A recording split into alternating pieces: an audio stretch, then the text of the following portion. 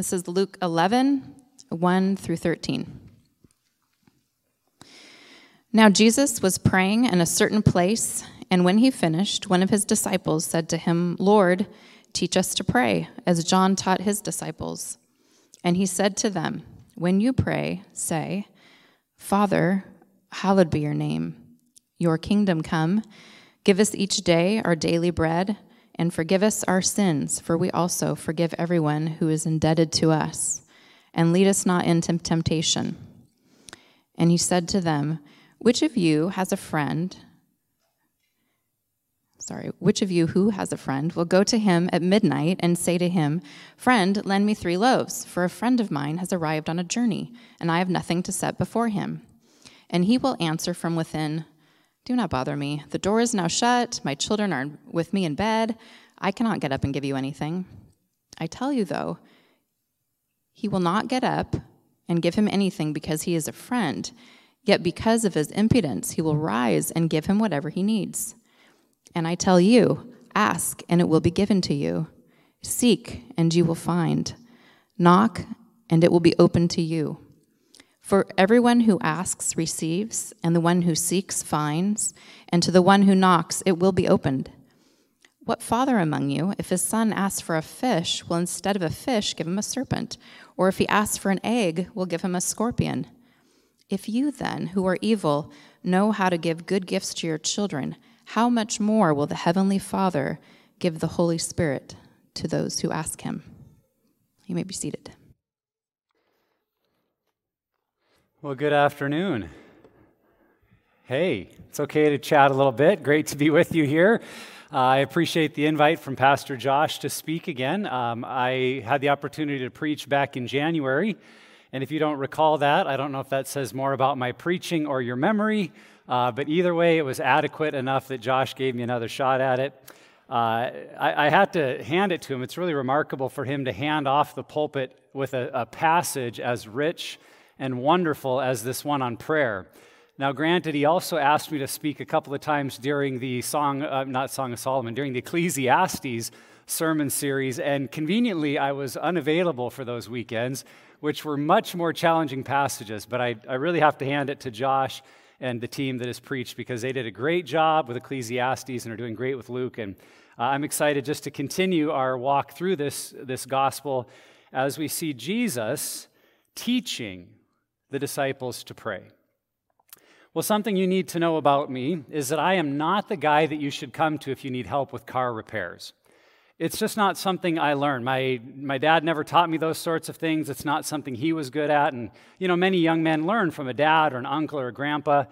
My dad taught me many wonderful things, how to take care of the lawn, how to preach. My dad has been a pastor for 47 years and is just retiring this year, and I learned a ton from him in that area. I've learned how to catch a bass off the edge of a lily pad in the lakes of northern Minnesota, but he did not teach me about how to take care of a car. I've had some interesting experiences in that area in my life. There was once a time in college when I was headed back home, driving over the pass between Montana and Idaho, and being a very spend-thrifty college student, I thought I would save a little money, and when I was going down the pass, I would shift into neutral so as to save gas. Never mind that that's essentially what the engine is doing anyway when you're driving down a mountain pass, but I didn't know that. I'm like, I'm going to save money, I'm going to put it in neutral. Only when I went to put it back into drive, I went the other direction and shifted into reverse, going 70 miles an hour downhill. Not recommended. I killed the engine, pulled off to the side of the road, and I thought, I'm going to have to call my parents from the middle of nowhere, 3 hours away from them, and tell them that I've destroyed the car engine. But somehow, by the mercies of God, the car started and there were no problems. I once poured oil into the transmission fluid case, found out your car can actually run when you do that. And then there was one other time that I was going to replace the speakers in my car, only to have a friend who showed me that if you pushed the knob in on the tuning button and turned it to the right, magically those speakers came on. So as you might imagine, anytime something goes wrong with my car, it's usually a very expensive trip to the mechanic, even for something relatively minor. So a couple of years ago, we were at a gathering with some of our neighbors, and the topic came up that I needed new brakes. It may have been that every time I pulled into my driveway, the loud squeaking of the brakes were being noticed by the neighbors. And so we were talking about this, and I was moaning about how I was going to have to take it to a mechanic and how such a simple job as brakes would cost me so much money. Well, it was then that one of my neighbors piped up and said, "Well, brakes are easy. I could teach you how to do it." I thought, that's awesome. I would love to learn how to fix my own brakes. And so he told me what I would need to pick up at the auto parts store and said, on Saturday, just drive your car over to my garage and we'll change your brakes. I'm like, awesome. So I got the parts, drove into his garage Saturday morning, and it quickly became evident that this would be less teaching and more watching. It didn't take long for me to feel like the 11-year-old kid standing there with his dad doing some job, and he was the hold this, hand me that kind of person. That was my job as my neighbor began to change my brakes. Now, don't get me wrong. I was actually okay with this situation because I'm pretty confident that him repairing my brakes was a far better scenario than me getting involved, and that the eventual job that got done was much better than had I been involved. But as I watched him expertly change my brakes and I handed him the right wrench or the right part when he needed it, I didn't learn a whole lot about changing my brakes. And so now if our brakes begin to squeak again, I don't change them myself, I take it to a mechanic. When it comes to being taught how to do something, there are many scenarios like this where we're not so much taught as we watch someone else do it. And I think nowhere is that perhaps more common than in this area of prayer. The prayer is something we all feel like we should do more of, but if we're honest, probably say we don't pray as much as we should or wish that we would. And we've watched others pray, we've read great prayers, and something in us has often said, boy, I wish I could pray like that. Maybe we have wonders or we have concerns if we're praying the right way. Does God like the way that I pray? Is it what he wants to hear from you? Am I doing it right? I can't tell you how many times in a small group I've asked someone if they would pray, and they sheepishly say, I'm not really comfortable praying out loud. Which to me, I find like, well, were you not taught how to pray? And many of us, I think, were not taught. And so in this passage, I'm aware this evening, as I speak, that there is that opportunity. This could be more showing and telling how to pray and not teaching. But Jesus' heart in this passage is to teach us how to pray, how to engage with the Heavenly Father. Because on this certain day, the disciples had noticed something in Jesus about the way that he prayed, and they came to him and they're saying, Teacher, teach us to pray, as John taught his disciples. And we don't know exactly what was motivating them that day, if there was a quality to Jesus' prayer, if there was a frequency or the amount of time he spent praying. But something about the life of prayer that Jesus lived was appealing and different to them than what they knew. And they said, Jesus, you need to teach us to pray as you do. It could be that for them, in their tradition, many of them were not accustomed to praying on their own from the heart. You know, if you've ever had the opportunity to go through a Jewish Seder, the Passover meal that is still carried out all these years after it's been initiated back in the Old Testament, if you go through a Jewish Seder meal, which has become a tradition for us in one of our friend groups, you'll find over and over that you repeat some of the same prayers, that the whole group together will say, Blessed art thou, Lord our God, King of the universe, who brings forth fruit from the vine.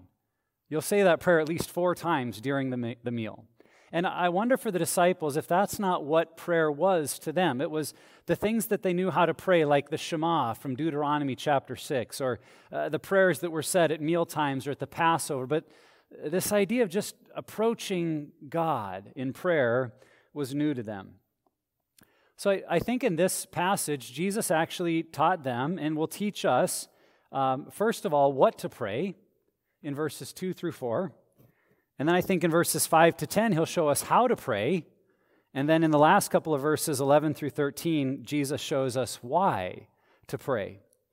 And so he starts out with what to pray. And he begins with those words. He says, well, when you pray, say this. Say, Father, hallowed be your name. Now, in that simple sentence, Jesus has already surprised them about his approach to prayer. You've probably heard this, that the word there for father is a very familial, family-based term for God as Abba, a father. And we're accustomed to that. We think of God as our father, but for them that would have been very foreign, because when they spoke of God, they used the words like Adonai or Yahweh or Elohim, all these great phrases of who God was in the Old Testament, and those were the holy names. But to say that God was their Abba would have perhaps even been uncomfortable for them. But then in the very next phrase, he goes on to say something that almost seems like a contradiction, because he says, hallowed or holy is your name. And I think the disciples that day would have actually been thinking, well, what name? You didn't use a name. You said Abba, but then talked about how holy God is. And I think in this short prayer, Jesus actually uses a number of contradictions that I think teach us something about what prayer is meant to be. See, he first calls God our Father, but then he goes on to say his name is holy, that he's the Father and he's holy. And then he goes on to another contradiction. He says, may your kingdom come and give us each day our daily bread. So here we've got a contradiction of that it's the kingdom of God that comes first, and my needs matter. Right? Like we're to pray for God's kingdom to break into this world and for more of his love and peace to be seen by other people, which can maybe make us feel like what I need isn't nearly as important as those things. It's the kingdom of God that's first. But in the next sentence, he's saying, and give us this day our daily bread. Those most common and simple of needs, Jesus saying the Father cares about that too. That what matters to you matters to him. And so even though you're praying for the coming kingdom, pray also for your daily bread. And then in the next phrase, he says, forgive us our sins, for we also forgive everyone who sins against us. Here we've got this dynamic of both a God who forgives our sins and who helps us in the forgiving of others. It's not one or the other, it's this both and of a God who forgives, and as he forgives, he leads us into forgiveness. And then the final phrase of his prayer, and lead us not into temptation. And if you're used to the longer version of this same prayer from the book of Matthew, you know that the next phrase that likely Jesus did say in this situation, it's just for whatever reason Luke chose not to record it, but the idea of, but deliver us from evil. So here we see this seeming contradiction that we pray that God will lead us, but even as he's leading us, we still need delivering. We still need to be led away from temptation, even though God is leading us. And so what I see in this simple prayer that Jesus presents to the disciples and to us is that whatever it is in this life, whatever it is in this world, all of it can be lived out in his presence and brought to him in prayer. That it's not like we only approach God for those high and lofty things and to worship him and pray for his kingdom, but it's also not that we only come to him for our needs and what matters to us. It's this wonderful, beautiful both and of prayer. That we're praying about God as our Father and that he's holy.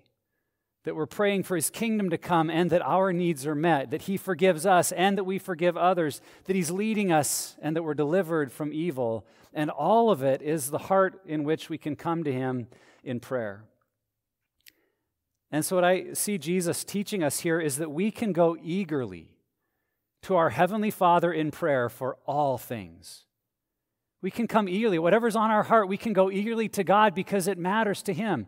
And if what's on our heart that day is just to worship him and praise him for his beauty and adore him for the good things in our life, then yes, we do it.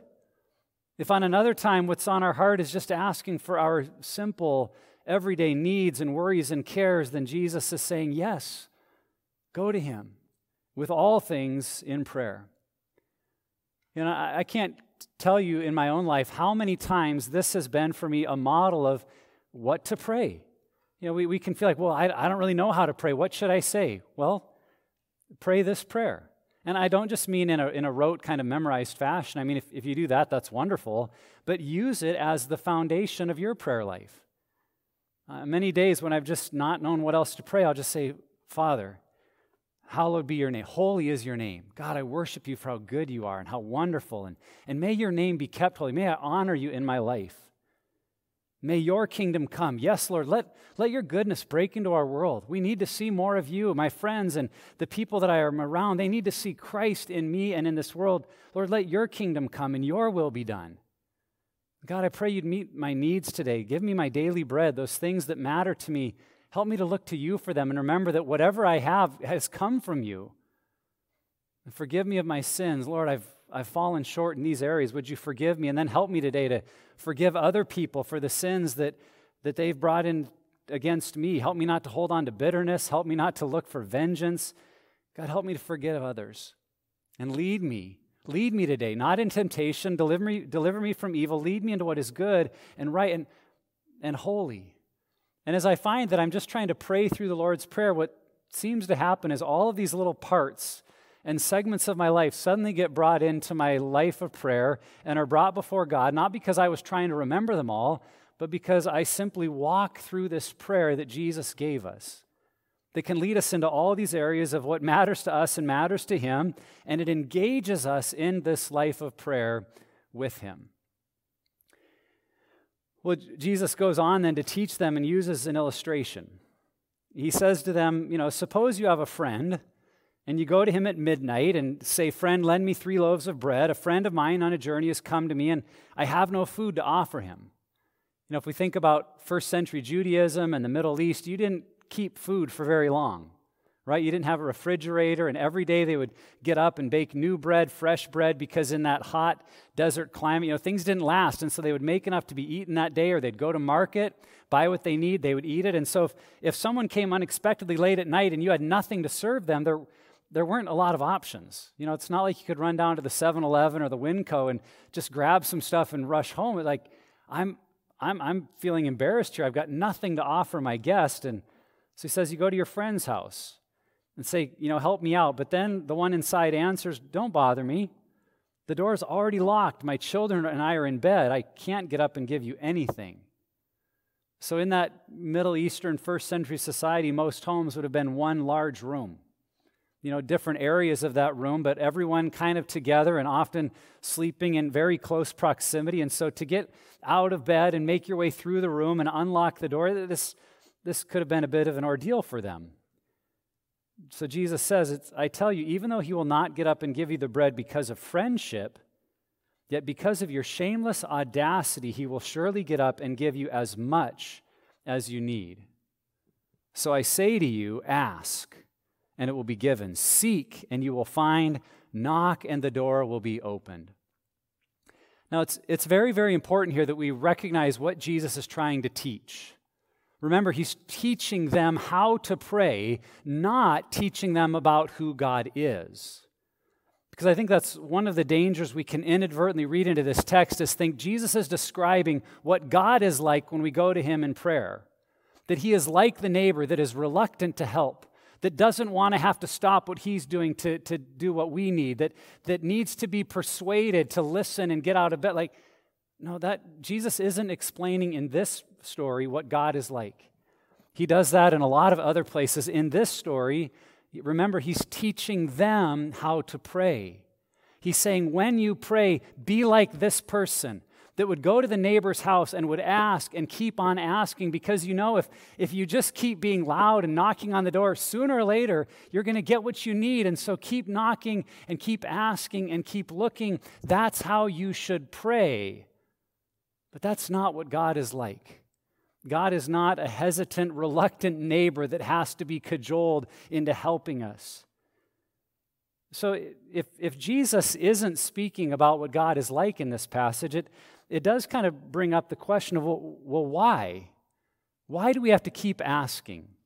Why do we have to keep seeking? Why do we have to keep knocking? And the truth is, we know that it's not because God needs it, right? I mean, before I even go to God in prayer, does he not know already what I'm going to ask for? He does. And before I even ask for it in prayer, does he not already know better than I do what I should be asking for? He does. Does God not know my needs better than I know them myself? He does. Which suggests to me that the reason we continue to ask, seek, and knock is not for God's benefit. that somehow and in some way it's for ours. That the asking and the seeking and the knocking does something in us that is right and is good. And I think it's intentional that Jesus doesn't explain why. Right? Because if he explained why, what would we do? We'd turn it into a formula. Oh, okay, if you pray this many times and in this way and you knock just right, and if it's 3 times here and 2 times there, then God answers. We would do that, wouldn't we? Like, if I just get this many people to pray, and if we all pray in this way and say the right words, then we get what we need. And I think Jesus is aware, I don't want it to be a formula, but I want your heart attitude to be one of consistent persistence, of asking and seeking and knocking, not because you're trying to cajole God into helping you, but because it's doing something in you to keep asking and to keep knocking and to keep looking. And some of us need to hear that. You know, because if you're anything like me, I'm really big into efficiency, right? Like I want things to work, and I want them to work right, and I want them to work right the first time. That's why one of the great frustrations in my life is like when technology doesn't work. Because not only do I not know how to fix it, but the problem is that technology is supposed to make my life easier. And so if my phone or my computer or something isn't working right, it's like, oh, this is frustrating. Just work. And I think sometimes we can bring that attitude to prayer. It's like, well, I prayed for that yesterday, and I prayed for it today, and if God hasn't answered yet, well, he knows what I need. Why do I keep asking? I'll just wait and see if he's going to deliver. But for some reason, Jesus is encouraging. He's saying, keep asking, keep knocking, keep seeking, because the one who asks receives.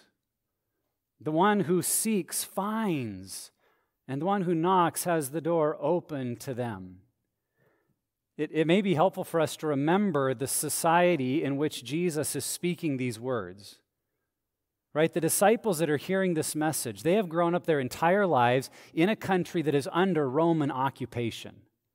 And it's not just that there was a foreign country ruling them, and so, it's kind of like this geopolitical thing. Consider that for an Israelite, their nationality was their religion.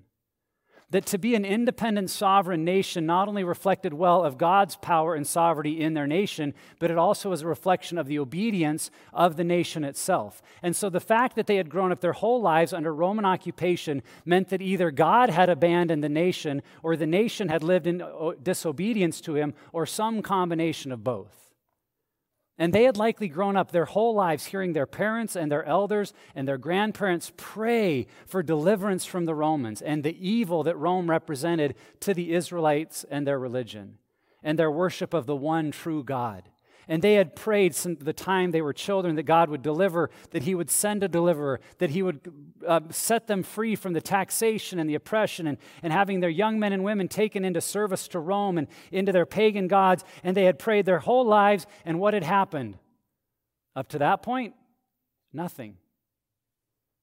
Roman guards were still everywhere. Taxes were still being required. Things seemed to be going from bad to worse.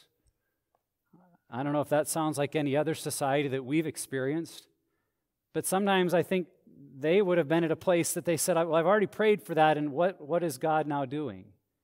And it's to those disciples that Jesus says, keep asking, keep knocking, keep seeking. So what might it be for you? Is it that situation at work that you've been praying over for years and it still seems unchanged, and have you grown weary in asking? Is it perhaps a family member or a close friend, a loved one that doesn't know Jesus, and you've been praying for their salvation day after day, and something in you starts to wonder, does God care? Maybe you're praying for someone that's turned away from God and it's run from him, and you're looking for that moment of them coming back, and you've prayed and there's no answer, and so you wonder, is my prayer working? And so to you, like Jesus said to his followers in that day and age, we need to hear that the asking and the knocking and the seeking is doing something good in us and for us. And so keep asking and keep seeking and keep knocking, because the one who does finds. And so for you and I, we can go eagerly and regularly to our Heavenly Father in prayer for all things. We're being taught here to go eagerly and regularly to God in all things. And if we've already asked, we'll keep on asking. because there's something about the asking that is doing something for us and that is leading towards an answer. Now, it kind of seems like at this point that Jesus can hear their protesting, that maybe internally they're going, yeah, but Jesus, I've prayed and it hasn't happened, or God, I feel like I asked for this thing over here and what I got was this over here. That's not really what I was expecting. And so Jesus goes on and he says to them, which of you fathers, if your son asks for a fish, will give him a snake instead? Or if he asks for an egg, will give him a scorpion? It seems like, pretty obvious, kind of storyline here that if one of my kids is hungry and says, man, Dad, I'm so hungry, could I have some bread? And I were to say to him, go out in the backyard, we've got some rocks, grab some rocks and you'll be good. It's like, well, that doesn't even make any sense, Dad. Like, I'm hungry, I'm going to need something to eat. And that's kind of what Jesus is bringing up here to say, if your kids come to you and they need something, you don't give them something harmful or poisonous or dangerous for them. And he goes on then to say, if you then, though you are evil, know how to give good gifts to your children. And by the way, I think when Jesus calls them evil, he's not meaning to put them down or kind of point out their decision-making process in that moment. I think what Jesus is pointing out is that in comparison to a holy, perfect, wonderful, good Heavenly Father, in comparison to him, you are evil. You're of a fallen world and you've made mistakes. And in comparison to God, not necessarily in comparison to other people, he wasn't trying to say the disciples were evil in comparison to all other people, but he was trying to say that all mankind, in comparison to God, could be considered in that sense evil. And so he's saying if you who are not God, who are evil, know how to give good gifts to your children, then how much more will your Father in heaven give the Holy Spirit to those who ask him? And in my opinion, three of the greatest words throughout the Bible are those three little words, how much more. There's many places they're used to compare something about us to something about God. And he's saying, if you fathers, though you are in this broken, fallen world and yourselves are broken and make mistakes all the time, if you know how to give good gifts to your kids, how much more does your Heavenly Father, who is good and perfect, how much more does he know, right? Does he know to give you what is needed? Because I think if we're honest, some of us can be hesitant to go to God in prayer. I mean, what if I'm praying to God and I feel like he says, well, you're going to go to Africa, and I don't want to go to Africa, and so maybe I just won't listen to God that closely. Right? I might go to God and pray for peace in my life, and he's going to say, well, if you want peace, you need to go and be reconciled to that person. And I don't know if I'm ready to be reconciled to that person, so maybe I won't pray. Do you hear how in that attitude what we're saying is I might ask God, I might ask him for a fish, and he'll give me a snake instead. And Jesus, I think, is trying to calm their fears and ours to say, if you evil parents, I don't know how I feel about being called an evil parent, but, there it is. If you know how to give good gifts to your kids, how much more will your Father give good gifts? Maybe not always exactly like we expect, or in the way we expect, or in the time we expect, but good gifts. But now here's the real punchline of this, because there's a parallel here that Jesus doesn't actually complete the way you would have expected. Because he sets it up to say, if you who are evil know how to give good gifts to your children, the parallel would have been, how much more will your Father who is good give good gifts to you? That would be the parallel. But what Jesus says, how much more will your Father who is good give you the Holy Spirit? Do you see that? That when Jesus links together the good gifts, the idea that parents know how to give their kids good gifts, and God, as a good, eternal, heavenly Father, knows how to give a good gift as well. The good gift that Jesus mentions when he says, how much more will your Father give you good gifts? That good gift that Jesus refers to is the Holy Spirit. That as we're looking to him, the goodness that we need is more of the Holy Spirit. And it's really incredible to see that actually that may be the punchline or the point of Jesus teaching them about prayer, that as he's saying, go to God in prayer, what you should be asking for and seeking and knocking and hoping to find is not just some good gift for yourself. The good gift is the Holy Spirit. And if I could, stand on my soapbox for a moment, and I'd put it here and I'd stand up on it, my soapbox would be this. We have a missing holiday in the Christian world because we celebrate the coming of God into our world at Christmas. We celebrate the death and resurrection of God at Easter. But what about the coming of God to live in us? That's a holiday called Pentecost. Now, for many of us, if we grew up in a very traditional or conservative or kind of a fundamentalist kind of background, that word Pentecost can feel a little bit loaded because it's awfully close to the word Pentecostal. And for a lot of us, Pentecostal, not everyone, some of you maybe grew up in a wonderful, supportive Pentecostal environment, and you have no problem with the word, but for others of us, Pentecostal kind of brings to mind a group that does some weird things in their services. We might even feel unbiblical. It's a little wild and crazy, and it's like, we don't know how we feel about Pentecostal, and so the word Pentecost itself is like, well, I don't know what to do with that one.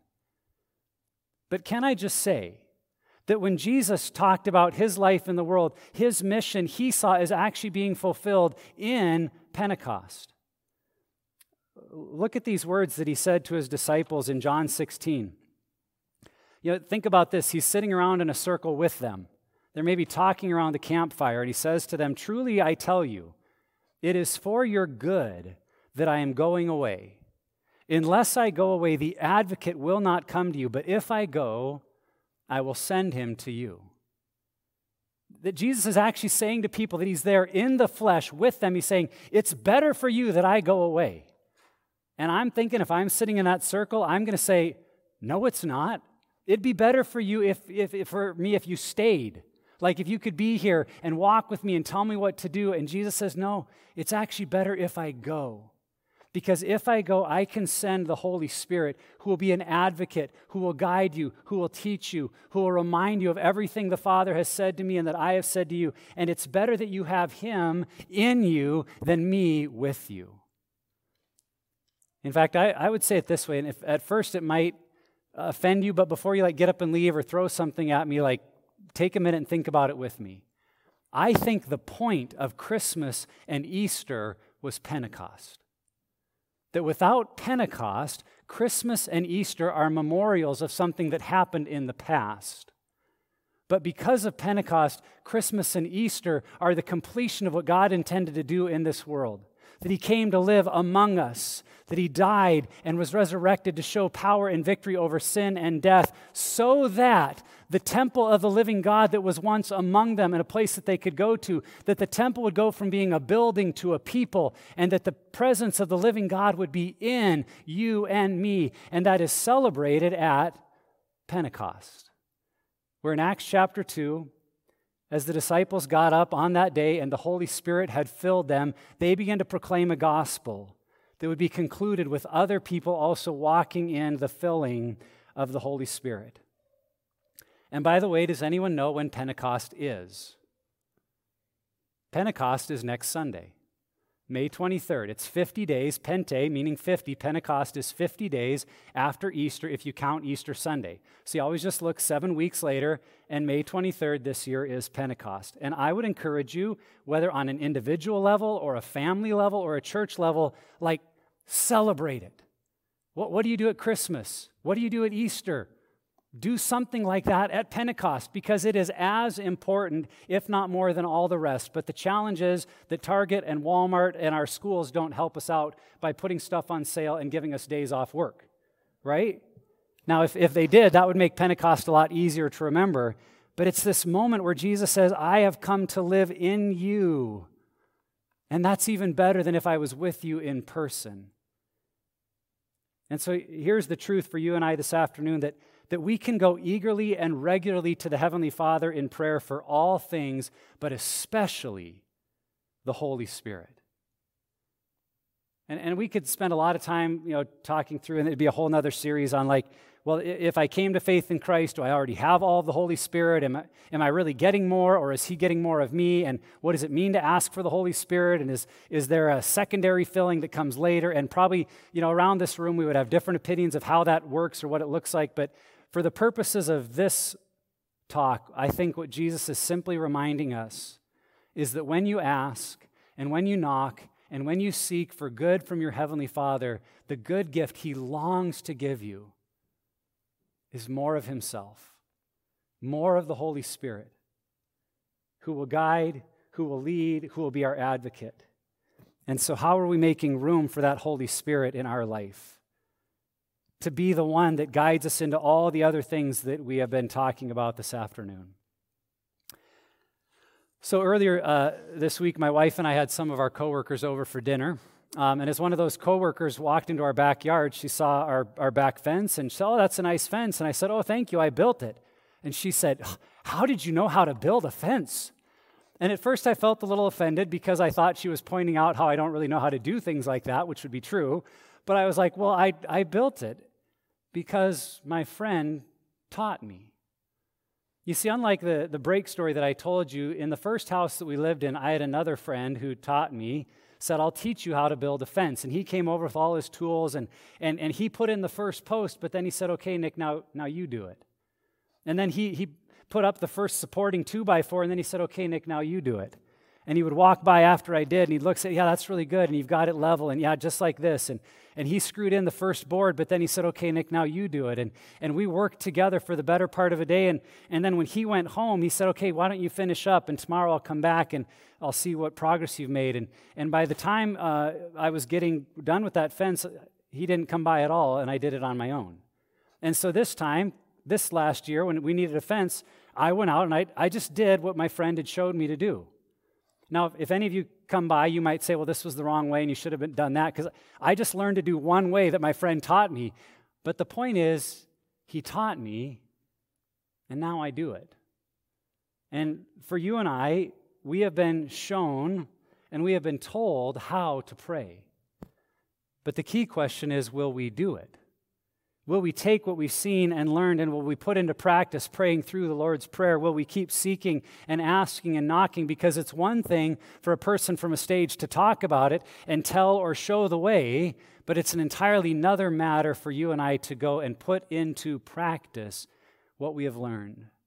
And so as we conclude this afternoon, if I could encourage you in one thing, it'd be that you can go eagerly and regularly to the Heavenly Father in prayer for all things, especially the Holy Spirit, and I pray that you do it. Because Jesus came, and Jesus gave his life for you and for me, that we might have a new relationship with the Heavenly Father that is lived out through the relationship we have in and with the Holy Spirit, who abides in us and who we access through prayer. So may we be a people who pray as Jesus taught us to pray. So would you pray with me? And as we quiet our hearts and bow our heads, I want to give you an opportunity to pray. You don't have to pray out loud, but would you walk through the Lord's Prayer with me? And would you just say in your heart and mind whatever you're prompted to say as we repeat these words together?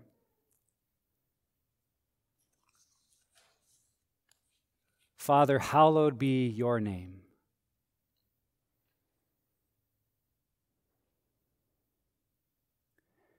May your kingdom come.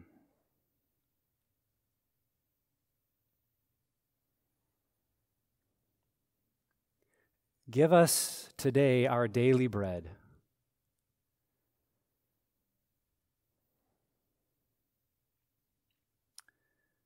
Forgive us our sins.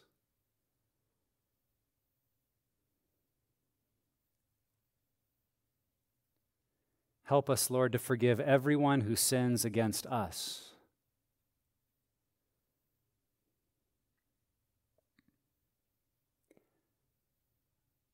And lead us not into temptation.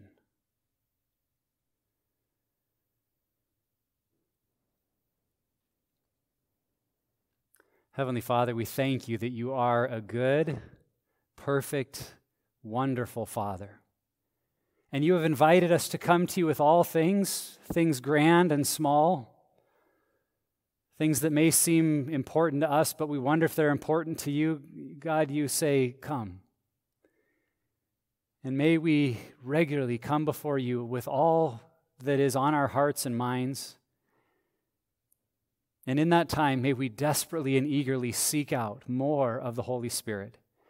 God, that our lives would be your temple, that our bodies could be that place where your Holy Spirit dwells, and day in and day out in the lives we live, that we would be a people who are marked by the presence and the leadership of the Holy Spirit in our lives. And may we go into this world not in our own strength or wisdom or power, but in the leading of the Holy Spirit, who is with us. Jesus, thank you for that incredible, indescribable gift, and for all the places in our lives where we continue to ask and to seek and to knock, and particularly for those places and for people here today that feel like it's been a long, long time that they've been asking and seeking and knocking. I pray that because of your Holy Spirit in our life, we would have a renewed confidence that you are with us in the seeking. You are present in the asking. You are listening as we knock, and you are at work. You are on the move. So may we not grow discouraged, may we not grow weary, but may we be those who continue to ask and to seek and to knock. And may you be glorified in us and through us in all these things. And it's in Christ's name we pray. Amen.